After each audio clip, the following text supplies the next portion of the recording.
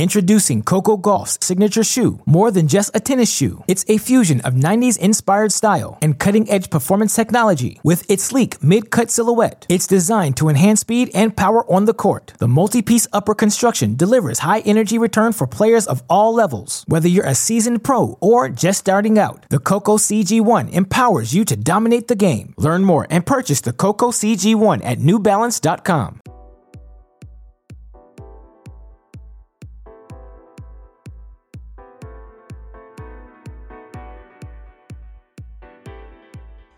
Welcome to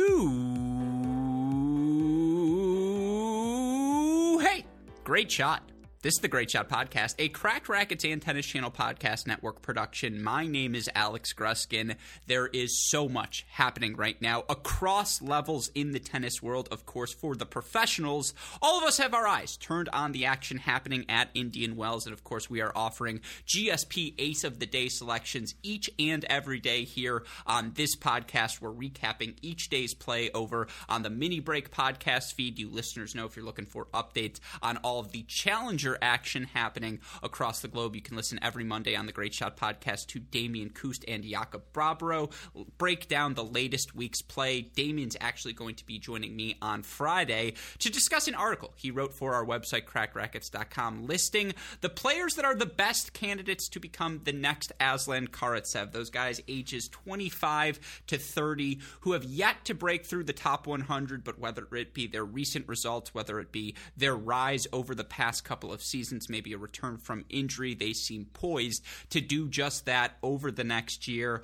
All of that, of course, in the minds of all of us tennis fans, but you know here at Cracked Racquets, if there is a major college tennis event happening across the country, we are locked into it. That was exactly the case last week as we had the ITA All-American Championships for both the men and the women. The women were over on the clay in South Carolina, and they will be the topic of a separate discussion with one of our newest Cracked Racquets contributors early next week. But on today's podcast, we're breaking down the men's results from the ITA All-Americans, offering our biggest takeaways from both the singles and the doubles action. Who are the players that stood out? Who are the teams that stood out? Who are the teams that have to answer some questions before we get our 2022 dual match season started? And joining me on the podcast to do just that, as they always do whenever we're talking men's college tennis here on this show, are the two other members of our Cracked Racquets College Tennis Holy Trinity. Let's start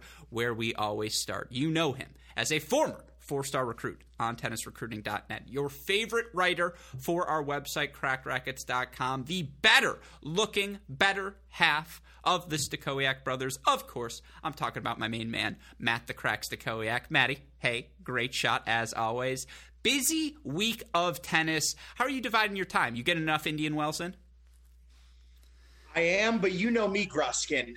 I like to go to bed early, right? And Indian Wells, unfortunately, on that Pacific time, man, a lot of these matches are taking place too late. No, I'm just kidding. I mean, I've been watching a little bit of it, but it was great to get Tulsa in there, All-Americans, like we're going to be breaking down here. Really kind of the first true taste of college tennis this season, I would say. So all good stuff. Yeah, plenty of funky results across the board, and that's actually hilarious. That's so true. The European swing is right in your ballpark. Everything done by 4 or 5 p.m. You've got a couple hours to catch up on anything you missed, and then, of course, you're in bed tucked in by 10. Yeah, it's the antithesis of that at Indian Wells. We have matches not even starting before 1 a.m. here on the East Coast, and while that's perfect for a night owl like myself, I could imagine. I just imagine your frustrations being like, nope, I'm sorry, I'm not going to be watching Tommy Paul versus Andrei Rublev tonight. I'm sorry, it's just not going to happen. It sucks, man. I'll tell you that much. Because, like, I really want to watch those matches, and I'm like, oh, 1 a.m. start. Nope, I'm out.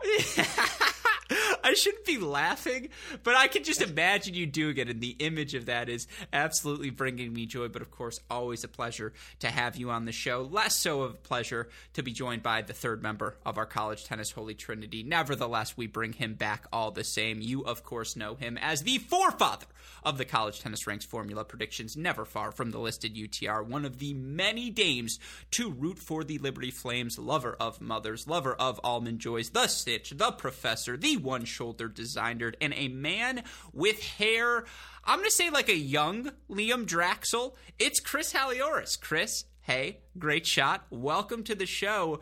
The sun is no longer out. Why is the guns out? Why is the flow flowing? What's the deal here? What are we missing? Is this a midlife crisis? No, oh, man. The honest to God truth that you're seeing this is, I walked in here and I had on the hat that I usually have on because it's one of the two most comfortable hats, and I was like, I wore this one last week. I got to take it off, so I just went hatless. So.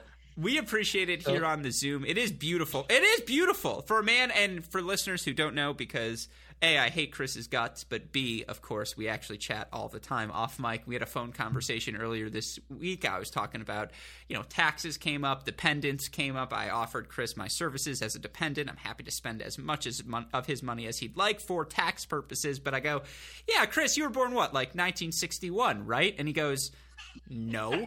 It's like, I wasn't born I'm not 53 till next month, Alex. You. And I was like, oh, yeah, I knew that. And again, it's a beautiful head of hair for a soon-to-be 53-year-old. Oh, man. Thanks. So, I feel like if I was going to come up with the Alex Gruskin intro like you have for Maddie and I could now officially start with 2021 Indie League champion. Right? Yes, you can. Yes, you can. I'd say his finest win was a win over Dalton Thieneman. That tells you all he needs to know. And it's like, that's very true. But thank you. I appreciate you saying that. It was a good day for me yesterday on the tennis court. I'm sore today. There's no denying that. The blisters are there. The quads aren't quite what they once were. I thought I was going to have a heart attack on the court yesterday. I was pushing myself to the brink. I will say, win over a former Purdue tennis player who will remain nameless. Don't want to embarrass him, but again, I played some pretty good ball. Do you want to do 30 minutes on my tennis? I'm happy to do that. Hear your thoughts. Or we could talk about the ITA All-American. And with that in mind, let's get into today's show. Of course, we want to run through the singles, the doubles for both of those events, talk about the players, the teams that stood out. Of course, we should start with the singles final because, sometimes it's the hot girl summer. I think we can all agree from the college tennis perspective, it was the summer of Ben Shelton. Shelton experienced success in just about every event he plays. He comes away from the summer with an ITF Futures title. He comes away with a Kalamazoo Finals appearance. He comes away now with the ITA All-American Singles Championship as well, becomes the first Florida Gator in history to win the title, gets some impressive wins along the way, but in the end earns a 6-3, 6-4 win over August Holmgren of San Diego, of course, for Shelton.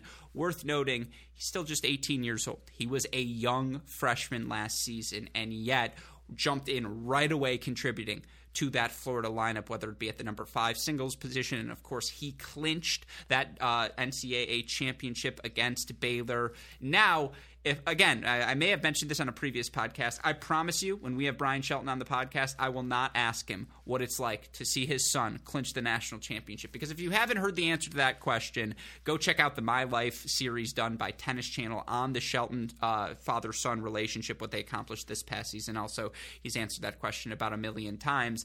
Maybe we ask him this, Chris. Maybe our question should be, so what's it like to see your son clinch the ITA All-American Singles Championship? Because that's got to be special. I'll start with you, Professor. Your thoughts on Shelton.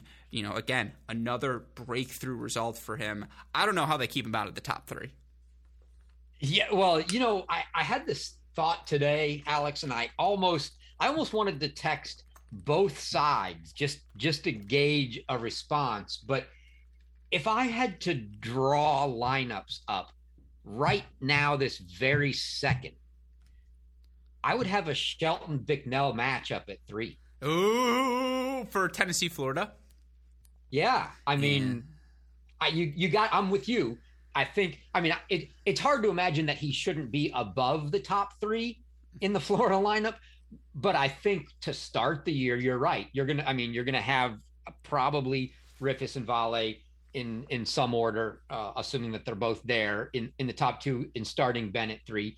But you absolutely could make the argument to play Ben anywhere you wanted him. He could play one if you want. I mean, you mentioned all of the results that you brought up, and on top of that, left out, right? His run in U.S. Open qualifying where he beat, Mo 6-6, and then had, Van de Zandschulp on the ropes and loses like 6-4 in the third in that match to a guy that makes a big run to the quarterfinals.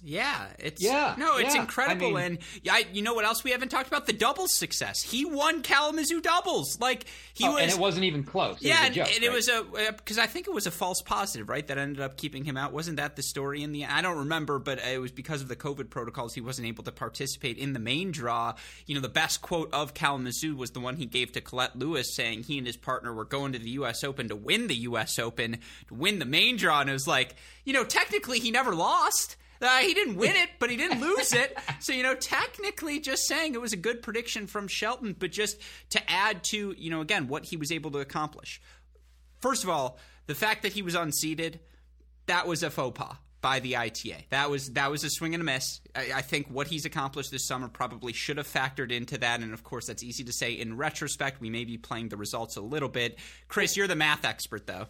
Well, they even claim, right, that one of the criteria in seeding is UTR. He's the fourth highest UTR in college, and that's if you include the Florida State kid who's number one that's not even eligible this year. So I'll really say he's the third highest UTR in college, behind, number two would be his teammate in Riffice, and number one would be the kid from Washington. But yeah, how you take somebody that's had the summer he's had, the rating that he's got, UTR, I mean, any criteria you want to look at absolutely should have been seeded. And you look for Ben Shelton, first round victory for him over a guy who's either going to play 3 or 4, probably for Tennessee this season in Martin Prada. Now, Prada's still working his way back from injury. He was in a boot when I saw him in September at Tennessee, but 4-2 win over Shelton. You'll take it. He's up 6-3, 2-love on Daniel Rodriguez, your defending NCAA singles finalist, number 1 seed out of South Carolina,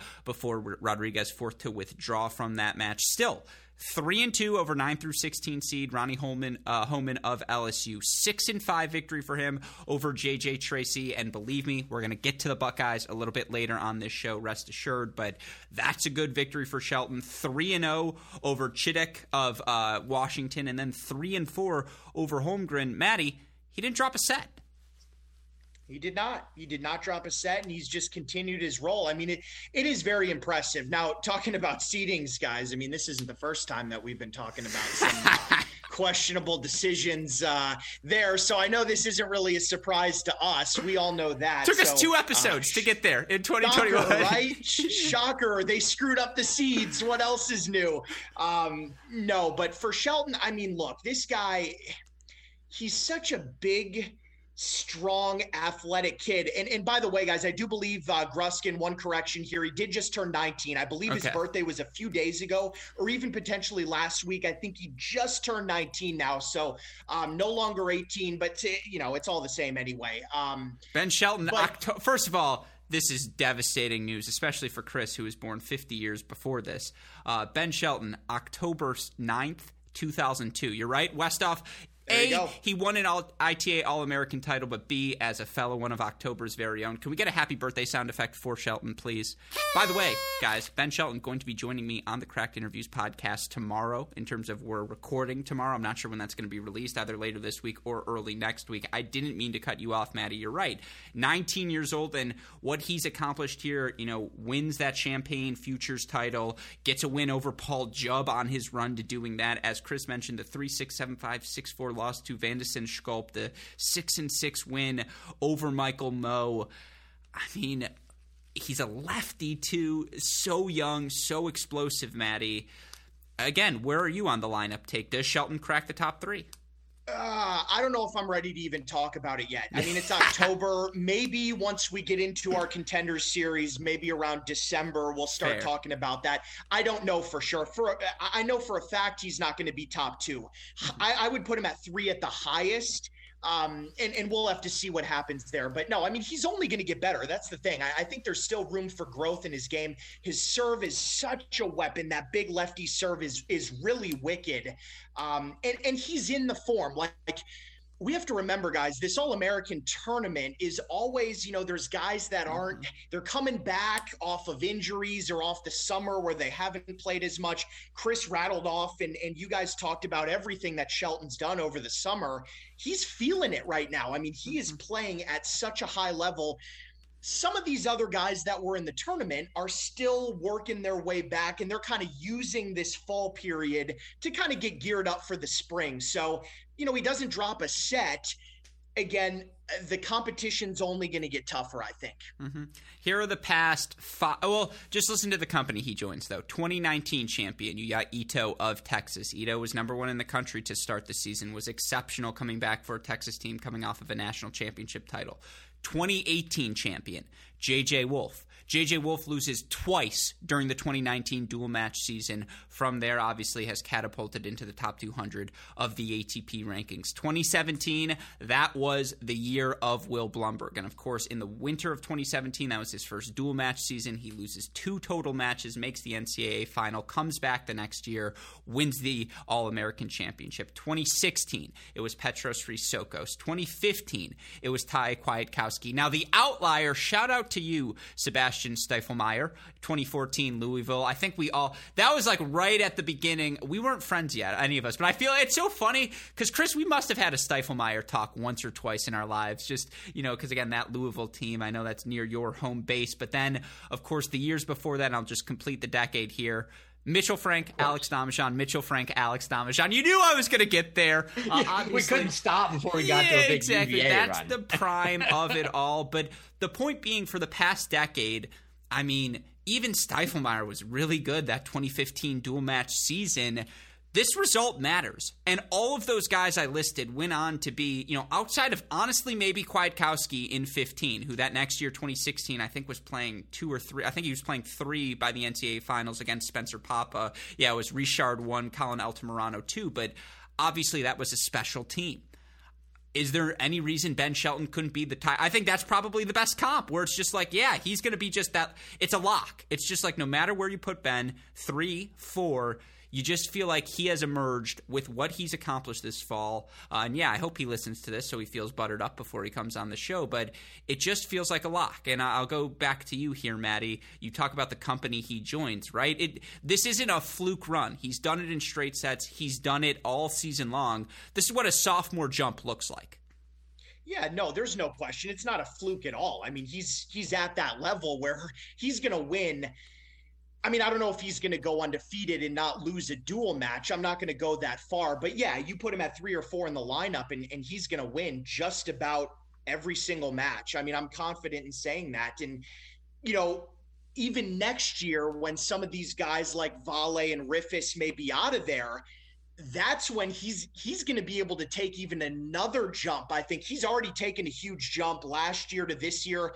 I think there may be even another one coming as we progress through this season and he gets ready for next year, because then it's going to be his team for sure. 19 years old, feels like he's got more room to grow into that frame as well. And, again,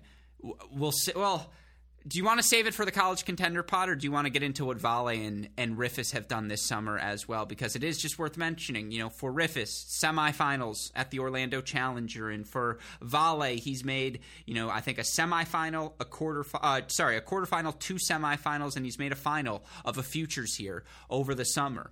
Yeah, Ben is right at that level, but let's be clear, Vale and Riffice are doing their jobs here this offseason as well. They are coming back, and it's just, again, we talk about the depth for Tennessee. We talk about, Baylor, Virginia, Ohio State, Texas, what all of these teams have brought in. It's just worth remembering how freaking good this Florida team has been. And, again, it wasn't just Shelton who continues his outstanding summer. We have to give a shout out as well to finalist from San Diego, August Holmgren. Holmgren with some of the wins of the tournament. He knocks off Micah Braswell 4-2 in the second round. He knocks off Monday in 3 sets, knocks off Mason Byler in straights. Straight set win for him ends the run of Andre Iligan of Hawaii in the semifinals before bowing out in the final. It's a debate we've had before. De Jong, Holmgren, Dostanic, Geller, Boyer, Ferry. A lot of Stanford names on that list. Not as many UCLA names on that list. But, Holmgren's proven it, Chris, and I didn't mean to cut you off and not give you a chance to finish your final thoughts on Shelton, but I'm just saying, August Holmgren's the real deal. Oh, absolutely. And I think coming in, you probably have to put him in for of all your West Coast guys. He's the leader going in, right? You've got to knock him down to take him out. You're going to you want to side on the big names, but hell, Steph's got to, he played 3 last year at USC. He's got to step up and play that competition at 1. And we'll see. Obviously we know he can do that, but Holmgren definitely he's the leader of that West Coast crew in the singles position, I think. But yeah, I want to go back for one final take on Shelton before we go on, and that is, I think it's a very interesting dilemma, especially given that his dad is the coach, right? Because here's the question: take out the dad being coach part of it, because that just makes it even more complicated. If you are the coach, is your job to develop these kids that want to become professional tennis players to the best that, give them the best chance to grow into being a professional tennis player, or to win? Which is more important, because they may be at odds. And if I asked both of you, between Riffice, Valle, and Shelton, who's got the highest upside professional career, is anybody going to argue that it's Shelton? Yes. I think you could argue that. Absolutely. You see the weapons. You see the results he's put together this summer. It's not as though he didn't win a pro title. Sorry, I didn't mean to cut you off. I didn't mean to cut you off. I'm saying, how do you argue that it's not him? He's got the highest upside. I think you could argue Riffice. Watch Sam Riffice play. The better the competition, the smoother it gets. And by the way, Duarte's a beast as well. But I'm saying, not to cut you off, what about the rotating cast theory? You do what Stanford did with Goldstein and the Bryans, and you're just like, we're playing Russian roulette, guys. Like, this is just what we have to do.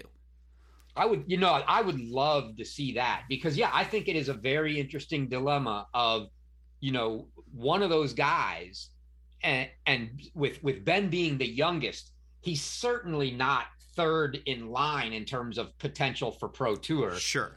And you want to give him those quality matches and the chance to develop. And, yes, the SEC is good, but still, you're not, at 3, he's not going to every match be getting that. And, and he's got a couple years left still. So it's an interesting debate of, hey, I need to get all these guys really good competition and prep them. At the same time, I want to win.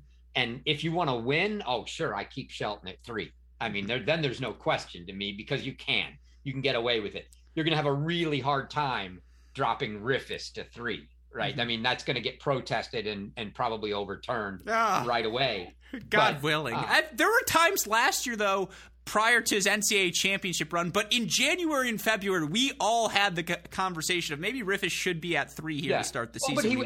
But he wasn't great last fall. I know, it's crazy. He deserved. He actually, for the one time maybe he got dropped down to 3, he deserved it. But you're going to have a hard time making that argument after winning NCAAs and everything that he's done to knock him down to 3. So, but you're going to be able to get away with starting Ben at 3 because he played 5 last year, and that's just kind of until somebody falters, you can do it. So I just think that's an interesting dilemma, and I do like your take. I would love to see them just say, you know what, we're going to do the rotating cast sort of thing, and move him around, if you will. But I don't think that's going to happen. But Maddie, I can't wait after this podcast is published. We're going to hear, Chris, please report to the principal's office. Associate head coach Tanner Stump would like to speak with you. Chris, please report to the principal's office. But no,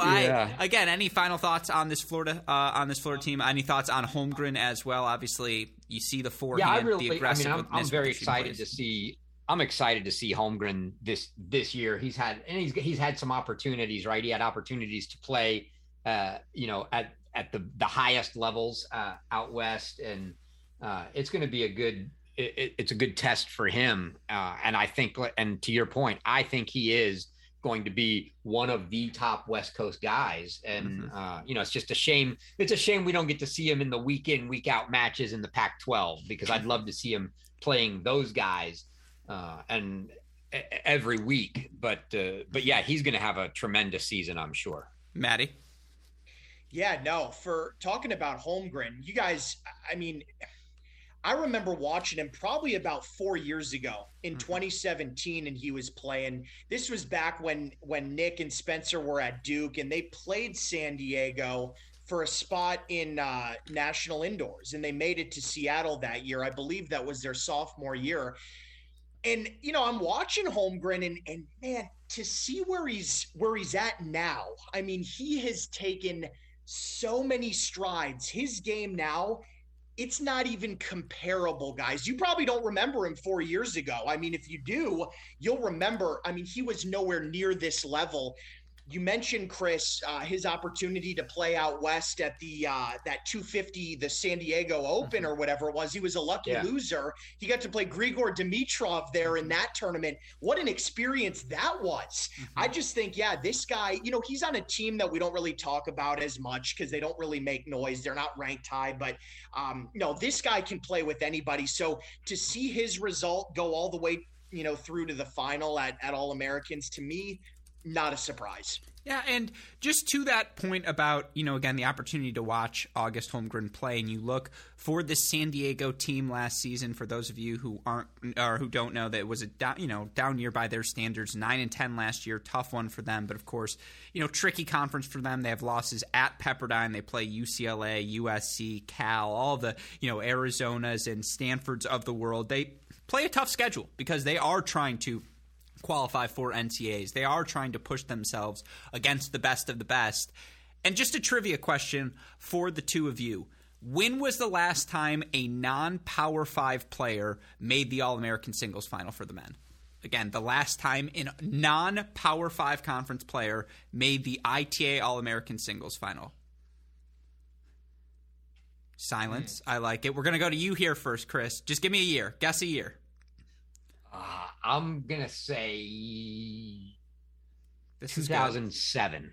Okay. Maddie? No, I think it was more I don't know, man. I really don't know. I feel Chris, like it was I was going to say all right, go ahead. Sorry, I don't want to cut you. Give me a guess. I was going to say, I think it was maybe a little bit more recent than that, 2009, 11. I don't know. So you would have thought maybe Dom Kofor would have made a run at this event at some point. I get why you'd think that. That is not the case, though. The last time a non-Power 5 player competed in the men's singles final, 2006. It was Arnau Brugas of Tulsa knocking out John Isner in that 2006 final. That is the last time we saw a because I'm pretty sure Louisville was in the ACC in 2014, right? Stieffelmeyer at that point was playing ACC tennis. And so, that's the last time. And by the way, shout out to Florida finalists at least in 3 of the past 5 seasons, but that's the last time we saw it happen. Here's why I bring this up. We criticized the seeding earlier. You can understand why the ITA struggles with that. We haven't seen the players play in more than 3 months, and the results from last year were funky. And some people play a heavy ITA schedule, others elect not to play any IT events. They go and play the pros. I get that. The thing, and I know some of it may have been beyond the ITA's control, and obviously the job Cody did, the entire ITA team, again, just all week long for the ITAs. We are eternally grateful for their coverage. How can you not have a live stream, not even a broadcast? It's to not have a live stream in the final when you haven't had a mid-major program since 2006. This is the University of San Diego's chance, or San Diego University. I may have butchered it. I apologize. This is their chance to show the world, hey, we have a top 5 tennis player. Look what we're developing. To your point, Maddie, look what August Holmgren has turned into under the tutelage of college tennis. Just one of those premier opportunities to broadcast one of the non-Power 5 conferences to the broader tennis world. And we don't have a broadcast of the final. Now, we did have broadcasts throughout the week, and we did have, score updates. There were some issues with the scoring. There were some issues with the name, but whatever. Ultimately, we worked that out by the end of the week. But it's 2021. We can't have that happen if we want to grow the game. And why am I bringing this up? It's not to take a free pot shot at the ITA. I don't do that. I know how hard Dan Johnson, who's new in there, obviously Bruce Washuk, Dave Mullins, Tim Russell, the entire team. I didn't mention Caroline Eberhardt. She killed it over at the women's event, where, by the way, and we'll talk about that on that pod, they didn't have live streaming the entire week for the women. It's 2021. If the objective is to grow the game, the future of college tennis, build the audience, people need to freaking see it. And I'm just saying, Sunday morning, when they're playing the final, 10, 11 a.m. Eastern time, you don't have a single Indian Wells match on the schedule yet. What should we do to fill our time as college fans? Maybe we should be promoting the ITA All-American, which, of course, in 2019 was on ESPN, the ESPN streaming service. And whatever happened between now and then happened, and we're not going to speculate in rumors. But it's just, it's crushing for a Holmgren to have, not have that opportunity, for the broader San Diego program to not be put on a pedestal. And, again, I'm not taking pot shots. I think just, if we're going to be candid, though, and we are the College Tennis Podcast, that is one of the takeaways from the singles final, is that none of us could see it. Yep. Yeah, absolutely. Ditto. I agree with everything you just said. Yeah, and I mean, so some of us know a little more about what went on and why we didn't have a stream there, right, Gruskin? And again, it's not to take pot shots, and it wasn't the ITA's fault. Exactly. But at the same time, in my eyes, it should be the ITA's responsibility to make sure that things like that are taken care of. This is the event's coming, a year in advance. You get out there a week ahead of time. You make sure all this stuff is good. I mean, how hard is it to go out there? I mean, it's not hard, but you got to put it on the schedule. You get out there before the event's going, and you make sure the stream's working on all 12 courts. You make sure that you can type names in, all of that kind of stuff. It's just, yeah. And what maybe they just need more help, whatever the case. But yeah, we can't, as fans, you're not going to get the game grown without having that kind of coverage. And so that's inexcusable, and it just can't happen for whatever the reasons are, right? That's not what we're not here trying to blame anybody in particular. You just can't let that happen. You have to make sure that things like that go on. Mm-hmm. No, to quote the eternal, immortal Aristotle, happens. We're all aware of that. It happens each and every tournament. And again, I know how hard Dan Johnson works. I know how hard Cody works. I know how hard the entire team works. It's the final. It's one of the Super Bowls of the fall calendar. And it's just these are the little things. We got to nail the little things. And the reason we bring it up, obviously, is because, as Chris and Matt and all of us have mentioned, we want to grow the game. That said, Holmgren, stud. Shelton, stud. We knew these things coming in. They manifested itself. Let's talk about some of the new things we've learned. And I want to open up the floor to you first, Maddie. It's an open-ended question here. Give me something else you learned from this ITA All-American Singles Championship.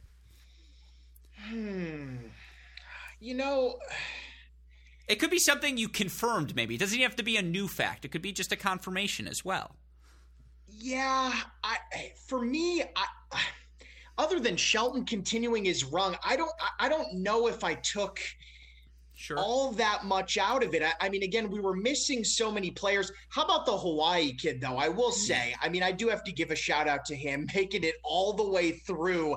I think to the semis? Semifinals. Yeah, before knocked out by Holmgren. Beats Kingsley in the round of 16. Right. So that's huge. I mean, Cannon Kingsley's a guy that I thought was going to win the event. I remember prior to the tournament, we came on here and I said, look, I think Cannon Kingsley needs to win this thing. So I do give a shout out to him. But again, it's going forward, are we ever going to talk about him again?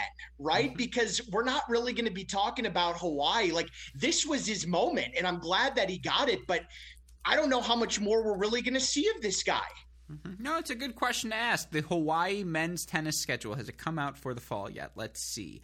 We do not yet have a fall schedule for them. You look, again, the biggest teams they played in 2021 for Hawaii. You see all the UCs, San Diego, Irvine, Davis, Poly. Obviously, that's the conference that they play in. Nothing beyond the conference play last season.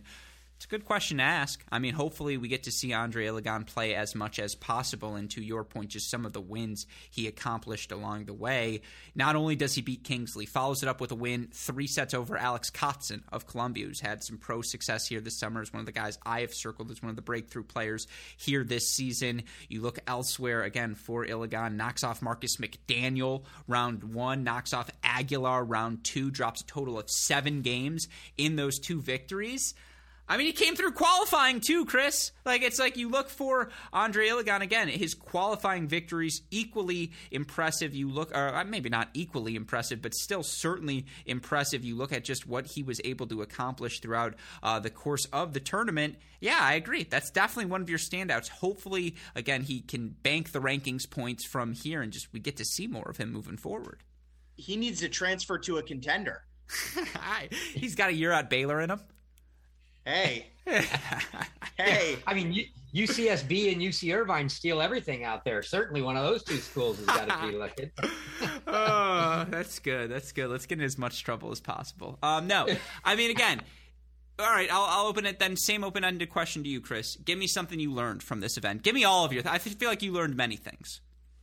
Yeah, well, I mean, yeah, obviously, you know, seeing the kid from Washington that played, that even though he was there last year, right, it wasn't on the radar at all in my mind. He had a great summer. Didn't even realize until I saw him at All-Americans and went back and looked up the summer results, right? He went like, I don't know, it was a very tight match with Luca Pui. It was straight, but it was like maybe 6-4 or 7-5, or I don't know what, or, you know, 6-5, some very close match. Had some big wins. I mean, that kid is good, and you know, it took out Steph from USC, 3 sets over Diallo, and then I mean, I think that's the point at which I got the most impressed with Shelton was this kid looks tremendous, and then Ben beats him 3-0. I mean, just crazy. But yeah, I think we talked about on the other pod some of my other takeaways. I mean, the Ivy League in general, and 2 of the schools to me from All-Americans, Columbia and Harvard, both look, I mean, they're both going to be very, very good teams. And just to issue a correction from last week, we called him Doc Von Jr. He's actually Doc Von Sr. Henry von der Schulenberg, slightly older than his younger brother. The older brother. Yeah, so Doc Von Sr. for Henry is what we're going to have. Is that fine, Maddie? Did we come to a consensus? I kind of like that. Doc Von Sr. I don't know. I still don't know if I don't know. I don't know.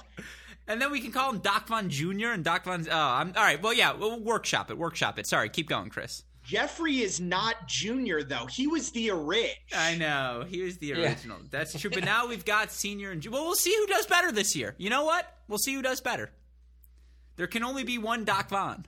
You're going to have the OG Doc Von. Yeah, exactly. If they play head-to-head, what is that? Yeah, it's a medical conference is what we call that matchup. But no, again, Chris, to continue, I apologize. I didn't mean to cut you off. But to your point, Henry von der Schulenberg is one of my standout performers, by the way, of the tournament. Was excellent in the back draw, earning victories over Costa of UC Irvine, beats James Davis, beats Justin Barkai, before getting knocked out, I believe, by Mate Votzel. But, of course, he had come through qualifying as well. I thought just, again, really good tournament for him. Yeah, I mean, and then quarterfinals too, obviously. And then there was, there were a couple others in there that I thought, some guys that looked really good. You got a good showing from your Michigan boy in Bickersteth, right? Mm-hmm. And an amazing win from 1-5 down in the third over Tristan Boyer, but. But after that, right, he takes out Henning, And I think that was one of the other schools that stood out to me from the All-Americans, just both across singles and doubles, was Georgia. They didn't have anybody make any big, deep runs, but just kind of across the board, you can see what they've got. They had 3 guys playing good singles. They had doubles teams doing well. They, if they manage to get things rolling, that's a very good team that could be dangerous in the SEC. And I mean, from a singles standpoint, I think that the other thing, like we talked about before, was it really stunk that so many guys weren't there, because you see some of the quality that got to the end, and then you start thinking to yourself, man, I wish that we had seen these guys with Liam Draxel, with Sam Riffis, with Adam Walton, with, and whatever, go down the rankings from last year, all of those other guys, all of them, that you want to see in there. You wish that had been the case. So I'm not sure, I think that's another takeaway for me is it's tough when it's a lone event in the fall like that, and there's just incentive for these guys to not be there. You don't necessarily get the best. So it would be great if we could find a way to have the best, all of the guys there as well. Yeah. No, I completely agree with you from that perspective. I would also say, again, and this is how we can transition to the doubles results. One of the teams similar to Georgia just having success across the board was Ohio State. And obviously the big thing for them in their first tournament together, Voedsel and Cash go on to win the freaking event. And you look at the teams they were able to knock off on their way to the title for, again, Voedsel and Cash. They earned victory in the final over their teammates in James Trotter, Justin Boulay, but on their way to the final, a win over Hudden Matsui, who, by the way, I told you guys, they're into the semifinals, and that's the 3 doubles team probably for Tennessee, but for Cash Voedsel, they beat them. They beat Sven Law, Finn Bass. They knock off a dangerous and I think sneaky good team in Andrew Zhang and Heller over at Duke, a win over Hanan Martinez of Oklahoma, the 5-8 seed in their first match.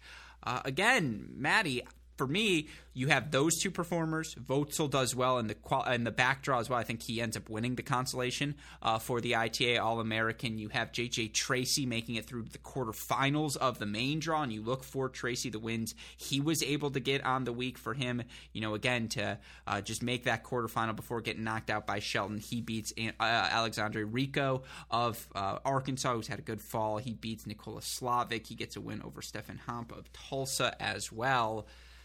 I made some errors. I should have included the Ohio State in my 4-point teams last week because, again, up and down the roster, we haven't talked about Van Emberg. We haven't talked about Trotter. And, again, Tracy, Cannon, Voedsel on their own. That's his dangerous threesome. And Tracy might be at 5 or 6. Introducing Coco Gauff's signature shoe. More than just a tennis shoe, it's a fusion of 90s inspired style and cutting-edge performance technology. With its sleek mid-cut silhouette, it's designed to enhance speed and power on the court. The multi-piece upper construction delivers high-energy return for players of all levels. Whether you're a seasoned pro or just starting out, the Coco CG1 empowers you to dominate the game. Learn more and purchase the Coco CG1 at newbalance.com. Yep. I will say, guys, thinking about it a little bit more here, one of my big takeaways overall was just thinking about Ohio State, yes. Right? And in my own mind, I'm going, okay, this team's probably going to be even better than what I thought. I hadn't really thought about it too much. We'll obviously get into our contenders series and everything. They'll be in there. But, man, Ohio State could be really, really good. I mean, the doubles teams, that's a bonus. I mean, to get a guy like Voedsel coming in, you pair him with Robbie Cash. I was impressed with Cash. I watched a couple of their matches that they played in doubles. Cash, to me, looked good. He looked really comfortable. And Vosel's been around a while, but he's new to that team. And I could tell Cash was like, okay, man, like this is Ohio State. Like, I'm going to come out here and ball. And I thought he looked really good. There's another guy too. I know Chris knows Jack Anthrop, who's going to be coming to Ohio State as well, I believe in the spring. Mm-hmm. This is another kid that's really, really good. That's going to be, on that roster. So they're deep.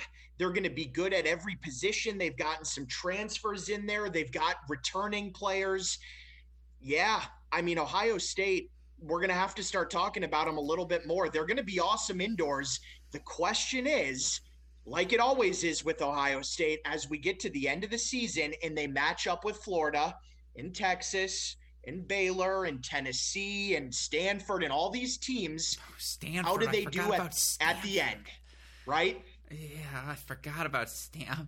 There might be 7 4-point teams this year. Sweet baby Rays. And I'm like not even including a South Carolina or Kentucky team that are so freaking good. And as you mentioned with Michigan, if Bickerseth's the answer, like that's good depth there as well. There's just a lot of talent. And again, we have 5 classes of high school five classes of high school players now in college. And because of that, we do have a plethora of talent across the board. But you're absolutely right, Maddie. Because I recorded a podcast today with Cannon Kingsley that'll definitely come out next week. And we were discussing it, and it's just like, okay, because, doubles was a struggle for them last year, and that's something that they're so excited about is to be like, okay, well, we have 2 teams make the ITA All-American Final in our first week. We're back on schedule. The thing is, if Ohio State's winning doubles points, Maddie, or Chris, whoever wants to answer this question, I've got to go you here, Chris, how do you find 4 singles win against them? Again, Van Emberg, 3 or 4 singles, because Cannon and Mate, that's your 1 and 2. You lock that in. Some combination of Trotter, Van Emberg, Tracy, 3, 4, 5. Maybe you throw Boulay in the mix above there. As you mentioned, Anthrop comes in as well. I mean, damn, that team can play. Yeah, I mean they've got a lot, but that's certainly going to be when you start talking about the teams that they're going to match up against when you get that far in. If you're playing a Florida or somebody, that 3 through 6, not just the 3 through 6, but even at that point, the 1 and 2 are not, they're not locks against any of those teams, right? I mean, you're not going to go, oh, Kingsley's a lock over Rifus. No, you're not, and you're not going to say it the other way either, right? I mean, you just got a bunch of really, really good matches all the way down the lineup there. Although I'm going to say if Shelton's 3, you're going to say Florida's a heavy, heavy favorite at 3, right? That's going to be the case against anyone. But no, I mean, they are super, super deep. I mean, you look at them and you left out in all of your talk Lichanig, who's looked really good. Yeah, that's he had a really good tournament. No, you're absolutely right. And Ty talked about it last year when we talked to him that, he had an injury. I think it was a knee injury. I think we saw him wearing a brace, and he had just been coming back from that. And the guy hits the snot out of the ball, big guy. And he's had, he had a good tournament there, and he's been playing well in general, had some very good results. So he's banging in the door to be playing in that lineup. So I think for them, just figuring out who the 6 are is going to be very interesting, because you can make an argument that neither Trotter or Boulay is in the lineup. And I can't imagine that happening. I can imagine it being not Boulay, but to keep them both out, but the fact that you've got, after those top 2, you've got Van Emberg, you've got Tracy, you've got Cash, you've got Lichanig, that could be 6. So now you've got 2 more with Trotter and Boulay. You've got 8 guys legitimately battling, for those 6 spots. Mm-hmm. And I will also say this, and I wish I had a long list of people to prove it, and I hope Dave Schilling hears this, and Coach Schilling, if you're listening to this, text me and tell me why I'm right or wrong. But I feel like year 3 is the year when you're in the Ty Tucker program, because year 1, you're so excited, you're taking all the lumps, you're kind of figuring out, oh man, this really is a slog, and I got to pace myself and whatever. Year 2, you perfect your process. Year 3 is when you make your Kevin Metka jump, right? That's when I just think a guy like Robbie Cash, they've been waiting for him to grow into that Metka role. I think that's the difference this season. If Cash can steal them wins at the bottom of the lineup, or just, again, that 5-6, I do think Tracy at 5 might be a lock of locks. He lost 1 match last year, and he's going to be back at 5 singles this year.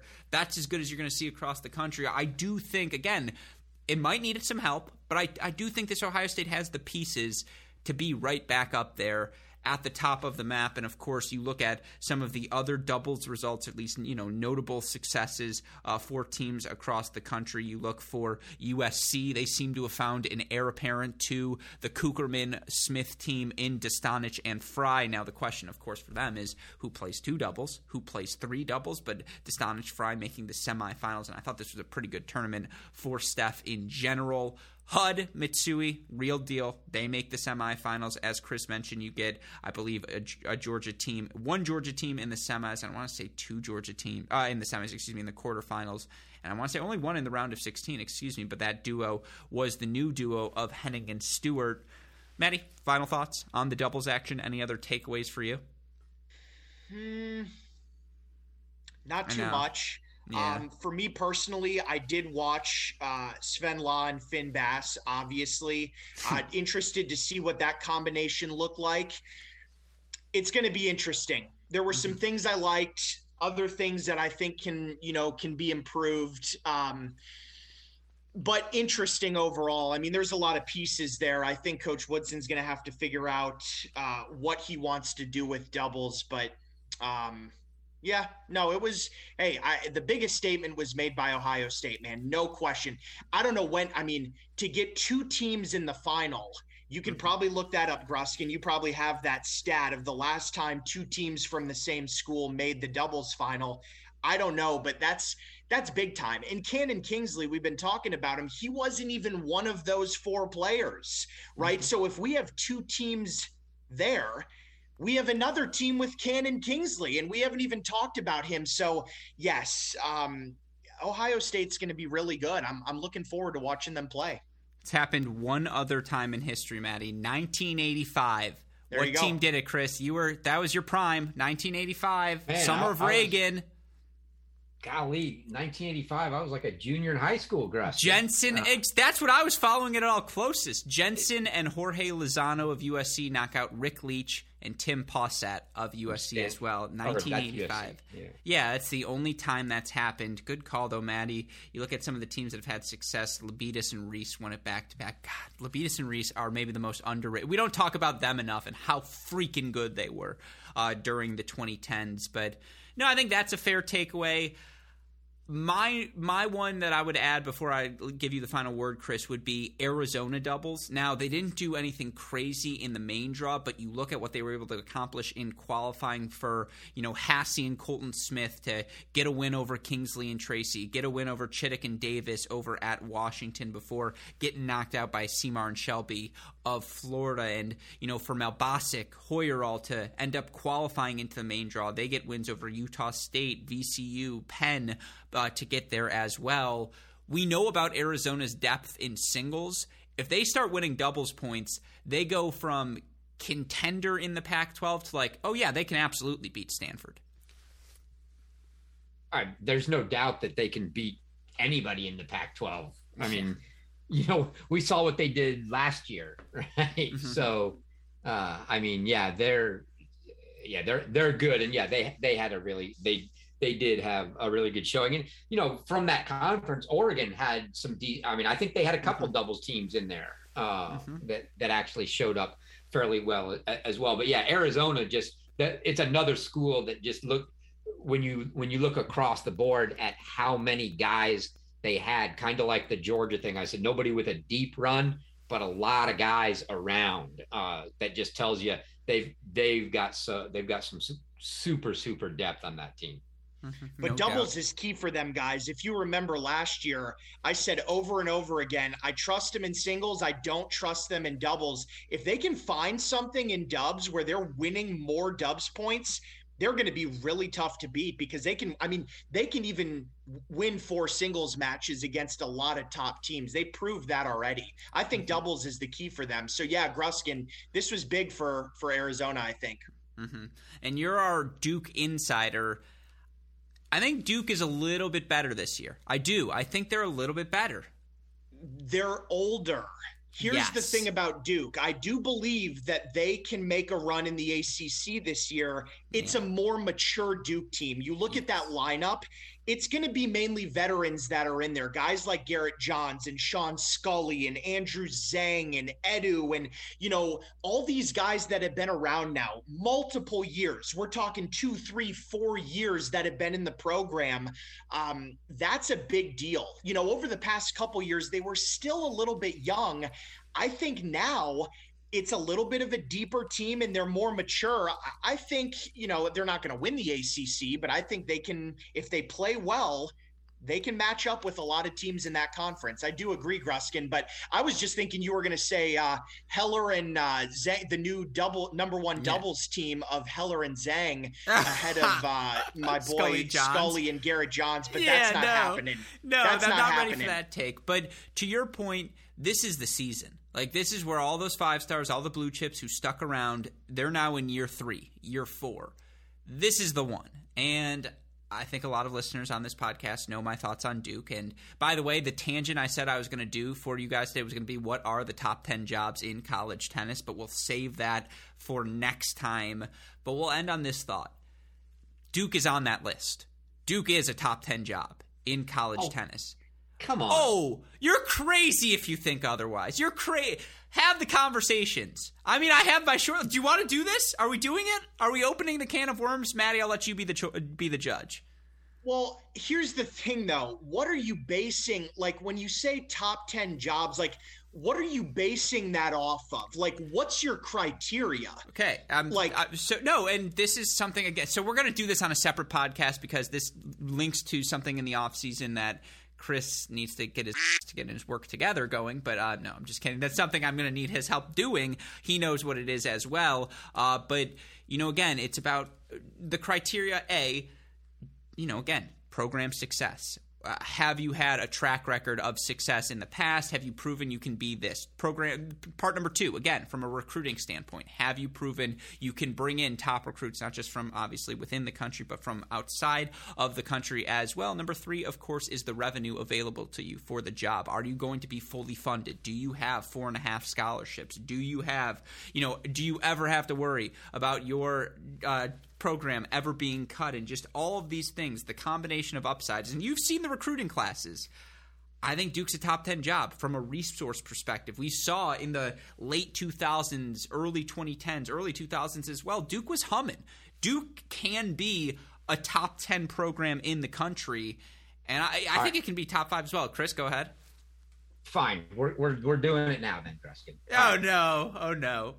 There's a power 5. I'm going to say we're going to start with the premise each conference gets 2. There's no chance Duke's top 2 in the ACC. UNC and UVA. And I are think we sure UNC's a better job than Duke? I would go to Wake over there. Oh, no way. Maybe. I guess they have Winston-Salem, but you take Duke. Look at all the money. Look at all the money there. Okay, too. Come on. But take Tony out of Wake Forest. And is it still as appealing of a job? Even at 3 in the ACC, you have to knock someone out of somewhere else. And I'm going to say, forget knocking someone out of somewhere else. USC, UCLA, Stanford locks from the Pac-12, so they've already knocked someone else out. So now you got to knock 2 schools out to get them in. What's the Big 12 second school? What's a better job, Baylor or Duke? Baylor.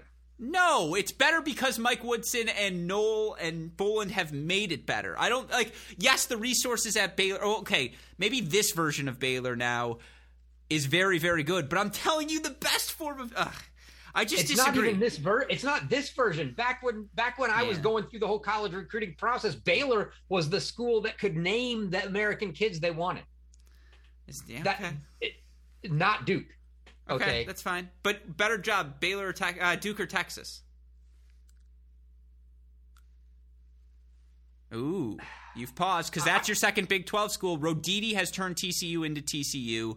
I won't hear Texas Tech, Oklahoma State, or Oklahoma on this list. So what about that? It's Texas or Duke, right? Yeah, it's in the conversation. You're at least in the conversation there. I'll give you that. Okay. But you've got to knock a couple schools out. Now, you're not knocking out, I would assume you're not knocking 2 Big 10 schools out. Ohio State's a lock to be in there. Yeah, I would say Duke and Michigan are comparable. I don't think Michigan is. Oh, so you've already got Michigan above. You've got Michigan above Illinois. Oh, that's a good point too. Oh, I didn't think. I mean, they're in the conversation though. I think if you. I don't want to speculate what Brad Dancer would say if you asked him that question. But I'm saying Duke is not prohibitively worse than Illinois or Michigan. It's absolutely right there with them. SEC-wise, Georgia might be the best job in college tennis. So, yes, Georgia, of course, is number one. But is Florida right now? Yes. But is Florida definitively better than Duke? Like, definitively a better job? Is Tennessee definitively a better job? I don't care what year you pick. You can name it. I mean, just pick a year out of the hat. 1989. Yes, I take Florida over Duke. Doesn't matter. Always. Okay. Maddie, you've been auspiciously quiet. Yeah, we're gonna get yelled at for these. I'm sorry. That's what I was gonna say. I'm gonna reserve. I'm gonna take my right to not speak. I'm gonna have to sit this one out.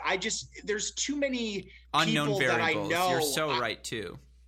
But here, look, let's clarify, Gruskin. We're not picking on coaches. No, it has nothing to do with the coach. I'm not talking about the coach. Independent of the coach, exactly. It is this blank slate. Blank slate. Yeah, absolutely. Right. I will say this, guys. Blank slate. Duke University is as good as it gets when it comes to, okay, your third criteria, Gruskin, resources. Yeah, it's unlimited. Yeah. They have them. But you have to be committed to winning and wanting to use those resources. So I'm not going to go any further here, but no, a blank slate. I mean, I would love to be at Duke. I just would. I mean, the combination of athletics and academics and just the campus and the tradition. The name identity. They have basketball, so people around the country know Duke. Around the world. Around the world, excuse me. Yes, exactly. Around the world, know Duke. Yes, it is. It's a really special place. There's no doubt about it. It's an awesome play. I mean, look, you guys know how I feel about Duke. I mean, I've always been a Duke fan. So but you have to have the right people in place, and you can have all the resources you want in the world, but you have to be committed to winning and using those resources wisely if you're going to get anything done. Yeah, you're 100% correct. I agree with you. But this is to your point, it's the blank slate test, and there's just a sex appeal amongst. I was 18, and it's like, if Duke is recruiting you, you tell all of your friends, yo, Duke is recruiting me. And let's be clear, Duke was never recruiting me. But if Duke was recruiting me, I would have told everyone. And okay, tennis nerds will know, oh, Wake Forest is recruiting you? That's freaking awesome. But that's not Duke. Duke is Duke. That's a good argument. I wrote that in a paper once, and I got an A+, Chris. But, Professor, your thoughts on that argument? Duke is Duke. Yeah, I mean, I think along both the lines of what both you and Maddie are saying, it's what we're talking about here is, and it's really where you're going is, if you ask the coaches, is it, do the coaches want that job? Is that one of the top 10 jobs the coaches would want? And I think the issue, and that is kind of the bigger issue I have that Maddie's alluding to, is that, you have they absolutely have the resources. And you have the money and everything that you get when you go to Duke. Is everybody as committed to try and make tennis? And I don't mean, is Ramsey Smith committed? Of course, that's his job. He's committed, right? Is everybody else that's outside of tennis committed to trying to make the tennis program, a number one team in the country, like they are at some of these other schools? And I think that's where it gets tough, because if you're going to want to coach there, you need, not only do you need that recognition so that you can recruit, but now you need everybody else backing you. And if they can get to the point where that is the case, then obviously they'll get the recruits that they're not getting right now, and lift that program to that level. But I just don't think it's there right now. Yeah, you know what we'll have to do, Chris? We'll have to ask all of the coaches for their thoughts and just maybe take a straw poll and see where it comes out. Hint, hint. maybe that's coming later in this offseason. But no, that's fair. Again, all of your points are fair, and all this was going to be a tangent to say, by the way, what do we think of the Cal men's tennis job? Is Cal men's tennis a potential top 15 job, top 20 job? Like, it's got to be in that range. Certainly, it's got to be appealing, and so of course, still no developments on that full-time. You hear rumors about who's interviewed, but nothing concrete yet, nothing worth reporting. And so, again, that's where things stand. But we'll save the definitive top 10 list. You guys are getting some homework. We'll put those together, our top 10 programs. We'll talk about that at some point in the offseason. Before we know what this reminds me of, Maddie? Yes. Oh, go for it. This is us naming – as we go through all of our teams, this is us naming our NCAA quarterfinalists and Gruskin putting up his 12th team. Yeah. It's us going, and you calling him out last year. How many teams do you have in the quarterfinals? Well, yeah, Gruskin. Hey, I think this team's going to make the quarters. I think this team's going to make the quarter. Oh, this team's definitely in the quarters. Well, wait a minute. We just counted 12 teams, and there's only 8 quarterfinalists. Look, if you're asking me right now, if I were to show you guys my notes and I would to show you under where it says top 10 jobs tangent, how many teams I have listed, yes, it's a list of 17. You're right. It's not the top 10. It's a list of 17. Go above and beyond. Chris's point exactly. Yeah, my mom always said go above and beyond. But for the record, Wake 13th on that list. So they were hovering around, but, again, Duke over Wake is nonsense from a job perspective. Anyways, we'll flush out this debate a different time. I'll give you guys the floor. Any final thoughts? Maddie, first to you. No, after that, man, I'm exhausted now. I got to go to sleep. Jeez. I don't know if I was prepared for that conversation, but it is going to be interesting to see what happens with Cal. I'll just say, though, I mean, very clearly, Chris said this before, if I'm going to go work in the Pac-12, I'm going to USC, UCLA, or Stanford before Cal. So, I mean, you're looking at a team that's probably, the number 4 job in that conference at the highest. And I'm not even saying that it's number 4. It might be up there, but I'd have to look. No, it's 4. Oregon, Utah, the Arizonas. And by the way, that Clancy Shields can turn Arizona into that program. Imagine what you can do with Cal freaking Berkeley, which, much like Duke, universal recognition, not just here domestically. That's all about Clancy. The Arizona job itself wouldn't be listed. No, you're correct, but I'm saying that's putting Clancy up there. Yeah, that's actually so true. Yeah, that's really just the point about Clancy. But the point is, I think Cal does have. Well, anyways, it's a conversation for another time. Sorry, I didn't mean to cut you off, Maddie. Yeah, no, that's all I got, man. That's all I got. It was a good week. Looking at the time here, I may go check out some Indian Wells, actually. Ooh, it's about that time. I like it. Night match is about to go on. Chris, any final thoughts? Yeah, well, I mean, my first was I always pick on Gruskin, so now I'll just throw one Maddie's way. It's okay, Matt. You can go to bed. Berrettini lost. God, that hurts, yeah, but Hubie man. won. But Hubie, the year of Hubie. Yeah, but Chris knows where it can really hurt me, and Berrettini is my guy. He knows that, so that does. I do feel that one. I do. I was a little bit disappointed with that result. Fair enough, Chris. Yeah. Was it fun for you, Maddie? We forgot to ask. Did you enjoy going to the Met Gala with Berrettini as his +1? Was that a good time for you? That was a great time. I was honored to be there, and I'll do it again next year if I need to. You look exceptional in a tux. You know that. But no, that was yeah. Exactly. Yeah, it was good. But Chris, you have final thoughts? Yeah, my final. I haven't gotten out really this year for any in-person action, which I will be doing this weekend. So I am looking forward to it. Not only do I get to go see my boys out at Liberty and the Flames, I get to see the finished, completed indoor facility they've got there. But I'm going to check out the Atlantic Regional this weekend, which they are hosting. So a good chance for me to get out and see a bunch of teams and some of the guys in that Atlantic region. It's kind of the Atlantic region's doing the regional and then super regional concept this year. So I won't be seeing the top guys because they'll all be playing the second weekend, but I'll get all the guys that are effectively, it's kind of like the qualies or pre-qualies, if you will, at All-Americans all the guys trying to make it to the Super Regional. So looking forward to that this weekend. No doubt about that. I forgot to throw one more thing at you, Maddie, and I guess Chris as well. The year of Cam Norrie. 10 quarterfinals for Norrie this season. Top 15 in points accumulated. He's going to crack the top 20 of the rankings if he's not careful at the start of next season. I mean, he was number one in college. He was extraordinarily good for his final year at TCU, and that duo of him, Rybakov at 1-2, Jerry Lopez, and just, those teams, what they were able to accomplish. I remember their quarterfinal match 2017 against Ohio State. Ohio State starts doing the leapfrog after they win to advance to the semifinals. That said, I didn't expect. I think this season from Norrie is probably better than any season Stevie Johnson had, and it's not quite on the Isner-Anderson level, but it's on the pantheon. This is as good as it gets.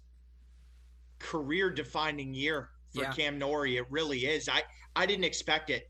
I'm with you, Gruskin. I mean, I watched him in college. Great player, obvious pro potential, but to do what he's doing, I mean, it's really impressive. I'm happy for him.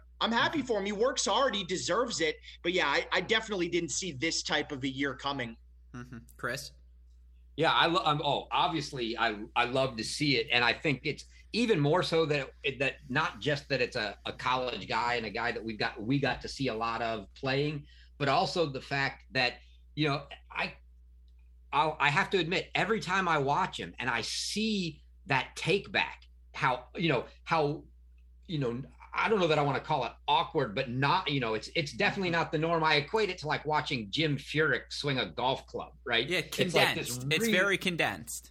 Really weird backswing, right? But just to show you that everybody doesn't have to have the same swing. You don't have to have the same mechanics to be great. And like you said, this guy could crack top 20, and it's phenomenal. It's so much fun to watch, and and hopefully, and now we've got Dom's has been playing well. You got JJ Wolf back from injury. Hopefully he makes the rise. Cressy of all guys has been playing well, and we got a lot of recent college guys. We know about the Isners and the Andersons and Stevie J's, but seeing some of the guys that have just come out in the last 5 years now, all starting to make really good solid runs, is a lot of fun. Crawford, Nuno, you name them. They really are. They're all having success. And yeah, I mean, I will say it was kind of fun when I turn up on the press conference. He goes, "Oh, hey, Alex, how are you?" I was like, "What?" I was like, "Really? We're at that point? Thanks, Cam. I'm doing well. How are you?" I really appreciated that. We had the chance to speak with him on the Cracked Interviews podcast recently. You can go hear that now. But of course, again, it's where things stand. And rest assured, this is not, by the way, technically part of our preseason preview for the 2022 college tennis dual match season. We've yet to start our college contender series. That'll start at the beginning of November. We've got a bunch of other fun stuff planned for the year. We went 45, 50-ish minutes last time. We're back up to hour 10 here this week, finding our sea legs. But, of course, this is not the only action happening across the tennis world. Indian Wells Daily Recaps on the Mini Break. Ace of the Day podcast here on the GSP feed, of course. You can find all the content on the website, crackedrackets.com. If you need the more immediate updates, Twitter, Instagram, Facebook, YouTube, we are at Cracked Rackets. You want to message me directly, I am at Great Shot Pod. A shout-out, as always, to our super producers, Max Fligner and Daniel Westoff, for the of an editing job they do day in, day out. Shout out as well to our friends at Tennis Point, tennis-point.com. The promo code is CR15. With that said, for our fantastic co-hosts, Matt the Cracks Stakowiak, Chris Halios, for our super producers, Fligner and Westoff, and for all of us here at both Cracked Rackets and the Tennis Channel Podcast Network, I'm your host, Alex Gruskin. Gentlemen, what do we tell our listeners? Hey. Great shot. Great shot. And we will see you all next time. Thanks, everyone.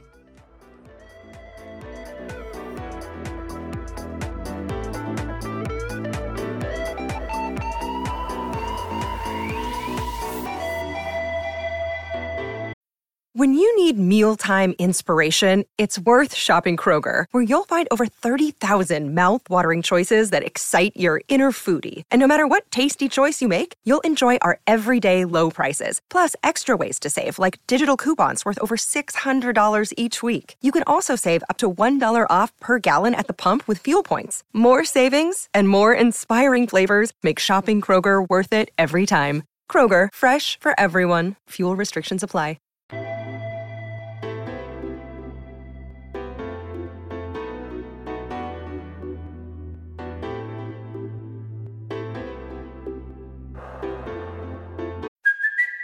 it's Kaylee Cuoco for Priceline. Ready to go to your happy place for a happy price? Well, why didn't you say so? Just download the Priceline app right now and save up to 60% on hotels. So whether it's Cousin Kevin's Kazoo Concert in Kansas City, go Kevin, or Becky's Bachelorette Bash in Bermuda, you never have to miss a trip ever again. So download the Priceline app today. Your savings are waiting.